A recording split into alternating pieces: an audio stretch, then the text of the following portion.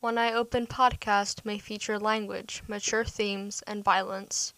This is your trigger warning.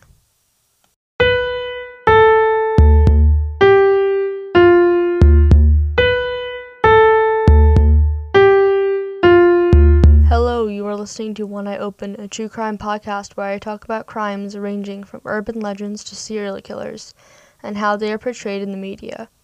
So sit back, relax, and enjoy Tate's Guide to the Perfect Crime.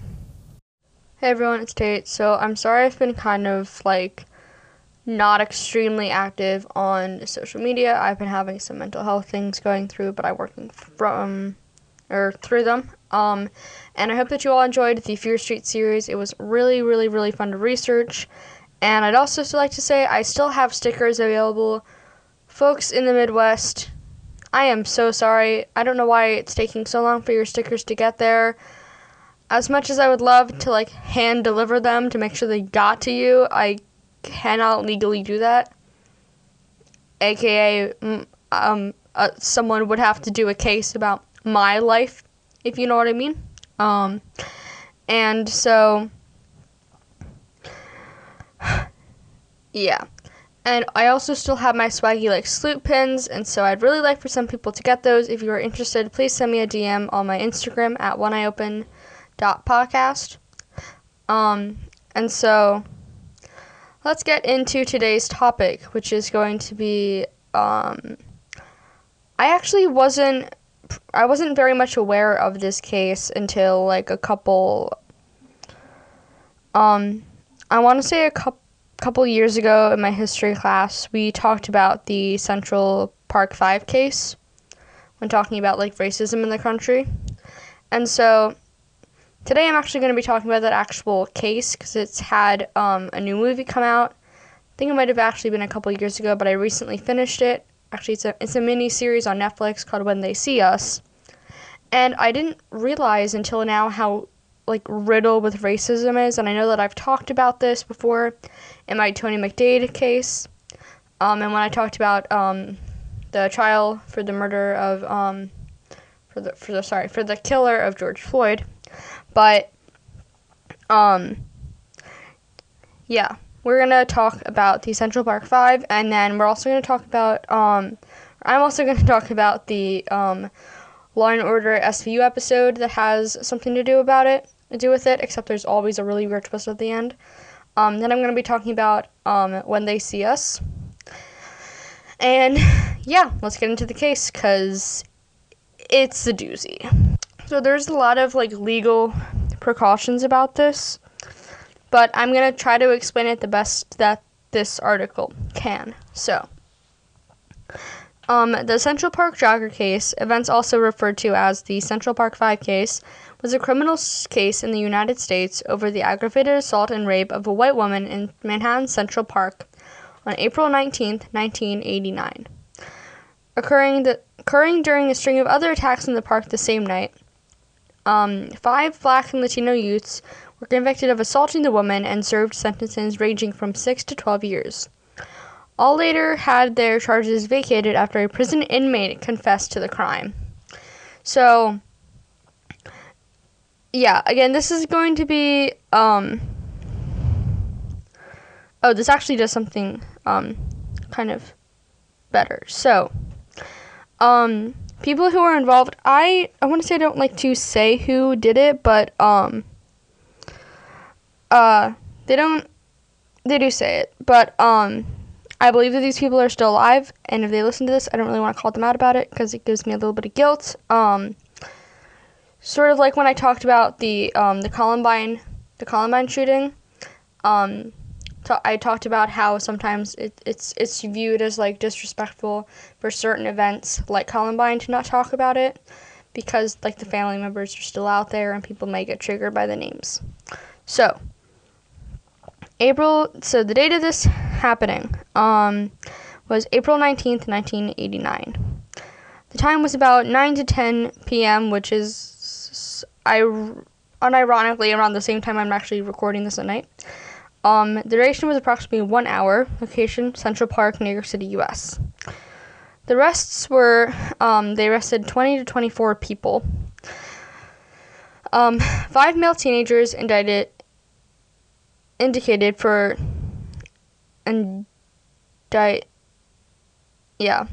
for raping a woman and other charges. Another was given a plea deal and pled guilty to assault. 4 other teenagers were indicted for assault and other charges related to attacks on other persons that night in the park. So, convicted. 5 male youths were tried in 2 trials for the rape and violent assault of Trisha Melly while she was on an evening jog. The 6th made a plea deal in 1991 for a lesser charge and a lesser sentence. 4 of the 5 in the Melly case were convicted in 1990 of rape, assault, and other charges. One of them was convicted of attempted murder. One of them was convicted on a lesser charge, but as an adult. The 5 other defendants pleaded guilty to assault before trial and received lesser sentences. So these were some of the charges that they were given. Some were given assault, robbery, riot, rape, sexual abuse, and attempted murder. The verdict was guilty. The sentences ranged from 5 to 10 years for juveniles, 5 to 15 years for a 16-year-old who was classified as an adult because of the violent nature of the crime. Convictions: 4 of the teenagers in the Malay case served 6 to 7 years in juvenile facilities. 1, sentenced as an adult, served 13 years. 4 unsuccessfully appealed their convictions in 1991. After another man was identified as the rapist in 2002, like a year before I was born even, these 5 convictions were vacated, and the state withdrew all charges against the men. The litigation of this was the 5 men sued the city for discrimination and emotional distress. The city settled in 2014 for, ready? $41 million. The men also sued New York State, which settled in 2016 for $3.9 million total. So, yeah, technical difficulties. So, where was I? Yeah, so all of these men are actually still alive and thriving pretty well. They all have families, and they're all connected to most of them have been connected to the Innocence Project, which, fun fact, for 11th grade, last year I basically did a project on the Innocence Project, and my teacher was, like, super impressed because I even talked about the, I can't think of the right word, the systematic racism within the police community, which made a couple people upset. But you know what, people? It's time to face the truth. It's not the best. So, yeah, they actually decided, some of them actually became advocates for criminal justice practices, advocating methods to prevent false confessions and eyewitness misidentifications, which is basically what happened was they were misidentified, and unfortunately, because they were black and Latino and young, the police kind of coerced them into making a confession, which is actually something that I've seen, my gosh, where was it? It happened in an episode of Bull, where, this guy was, so drunk that he didn't actually remember what happened, and the police faked a confession by writing the dead girl's name on a pad, like a paper pad, and saying, she wrote this before she died, meaning you did it, and the guy was like, oh my god, I must have done it. That's called a coerced confession, and lying. But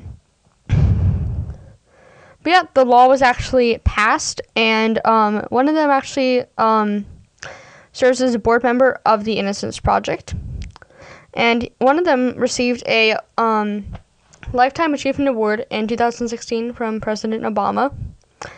And yeah, again, a lot of them are talking about the Innocence Project and things like that, and yeah, they're basically, I don't want to say that they're thriving, because I don't think that's like, they have to have like some kind of trauma connected to this. I wouldn't be, I would not be surprised if they didn't. So there's actually another thing that I don't know if I'm going to talk about this later and when they see us, because they actually have actual footage. But apparently, Donald Trump had some words to say about this that were not very good. If you know Donald Trump, you know what I'm talking about probably. But yeah, he basically said that they have to be guilty. And people were not very upset, people were very upset about this. And and after the man who actually did the crime confessed, the defense counsel said, I quote, "I think Donald Trump at the very least owes a real apology to this community and to the young men and their families." And then protests were held outside Trump Tower in October 2002 with protesters chanting, Trump is a chump."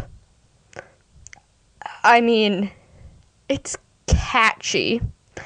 But nevertheless, Trump did not apologize. Not surprised. But yeah, the person who did do it is, I believe that he is in jail. And the person did not die. She actually spoke out about it. And talked about it, and wrote a book called I Am the Central Park Jogger. So, yeah, that's kind of all I have for the case, just a little of systematic racism. So now we're going to talk about the possibly even more systematic, well, not really, SVU's take on this very interesting case. I am going to put a trigger warning. Well, I'm going to put a spoiler warning. It's called Decaying Morality. It's season 16, episode 13. And yeah, it's not a fun episode. Well, as Kenyon from Wine and Crime would say, get ready for a totally bonks case. So, this is I'm just going to do the plot. Okay. Never mind. It's doing that thing where it tells you, like, the last 2 scenes of the plot. So, we're doing this off of memory. I watched this a solid 3 hours ago, so we'll see how it goes. Maybe 5. Benson and Rollins find a teenage girl crying in the street, her clothes torn. Jenna Davis says she was raped in a pizzeria bathroom by Jerome Jones. Jones has a criminal record as well as a pending lawsuit against the NYPD, but with little evidence to go on, SVU releases him until arrest can be made. With emotions running high, Jenna's father takes the law into his own hands with a decision that will change their lives forever. So, basically, what happens is Jenna is raped. Jerome Jones, who is a black man, is accused of that, mostly because Jenna says he was black, basically. And that they have videotape evidence of him going, like, following her to the bathroom, even though we just said he was just going back inside. So, Jenna's father is obvious, and Jerome also has a pending lawsuit against the NYPD for unlawful arrest. So basically, Jenna's father, whose name I believe is Luke, he is, like, really upset about this and actually tortures Jerome, and then Jerome has an asthma attack, which kills him. So Luke is obviously arrested and goes to jail. And then we find out that the person who raped Jenna was not Jerome, but her uncle Neil, who was a dentist. Apparently, this is not Neil's first time. Now, the uncle is actually on her mother's side, not her father's side. So basically, her father killed a man who did nothing wrong to her. and it was actually her uncle all along. This obviously connects because, like, the boys in Central Park 5 were falsely accused, and then someone later confessed to it. The false perpetrators also happened to be black in both cases, and both of the women being white. And that works my angle of a lot of systematic racism within the NYPD being like, oh, he's black, he must have done it. Like that kind of thing, which happens a lot more than you would expect, and unfortunately is happening a lot more now. So remember, please support black-owned businesses. They are suffering during especially the pandemic. Also, pandemic-wise, just a little tidbit, it's still happening. Please remember to, wear a mask where they say please wear a mask. Be safe, please, no matter if you're vaccinated or unvaccinated. Please remember to, follow your state's rules. And at the time of this, Eastern State, as most of you know, I live on the East Coast of the U.S. We just went through a really bad hurricane thingy. As in, I was not allowed to leave my house to drive places, and I know a lot of states had it worse than me, including a tornado in New Jersey. Anyway, I hope that if you're in the East Coast, I hope that you're doing a lot better, because this was a really hard day for me and my family. So, my sister got off of school, so she was thriving. But, I hope that everybody was safe, and if you need any help with anything, please, just be safe and be careful around hurricane weather. Anyway, that was just a quick thing that I don't remember how I got into that conversation. Anyway, so yeah, that's about the end of the episode. So, her uncle got arrested, obviously, and turns out he had done this to 17 other women. Yeah. Sorry, late night and exhausting week. So now I'm going to be talking about the movie, When They See Us. Also, if you notice that my episodes are getting, progressively shorter, do not be alarmed. Some cases, sometimes I don't like to cover very complicated cases, although not every single case is ever going to be straightforward, but if it seems like my episodes are slowly getting shorter, don't worry about it. It's fine. I have a lot of long cases that I plan on covering later, but I'm kind of gearing up to them. So yeah, let's talk about When They See Us. So When They See Us is sort of a Netflix documentary of some sort. They basically retell the story, and they show the boys, except I believe that they do use different names. And you actually can see the systematic racism that the cops are showing. And it's really interesting because you kind of go through their entire process of, the cops pretending that they ratted each other out, and, the boys figure out, maybe we should just stick together. That's kind of the only way that we're going to survive. You can also see how the families' lives affected them, because some of them do have family issues, back at home. And it was really interesting to see this show, because I never really learned about this until, literally the day that I'm recording. I know I'm a little bit behind, but it was really interesting to see as a white person. I was thinking, wow, there are so many things that I could be doing to, help prevent this. And, honestly, the only thing I feel like I can really do is just spread information and, raise awareness for when things like this happen, when George Floyd got killed, and especially Breonna Taylor. That was a huge, huge issue, and it makes me really upset, because I know that not everybody in the entire world will agree with me, but, there's a house in my neighborhood that, always has, back the blue signs, and, it's kind of uncomfortable to, like, see those signs when, like, I feel like they don't fully understand that, like, they're part of the problem. Like, it's kind of why so many people are still getting shot, so many people are still dying because of this, because of people's ignorance and, like, probably mostly white people not wanting to think about anti-racism and, like, how they can rebuild the stigma behind this, because we need to do our work too. Like, this shouldn't still be happening, and I really hope that this year is going to be different, but I feel like every year I want it to be different, and it doesn't. Something like this always happens, and it's really upsetting, because I grew up in this.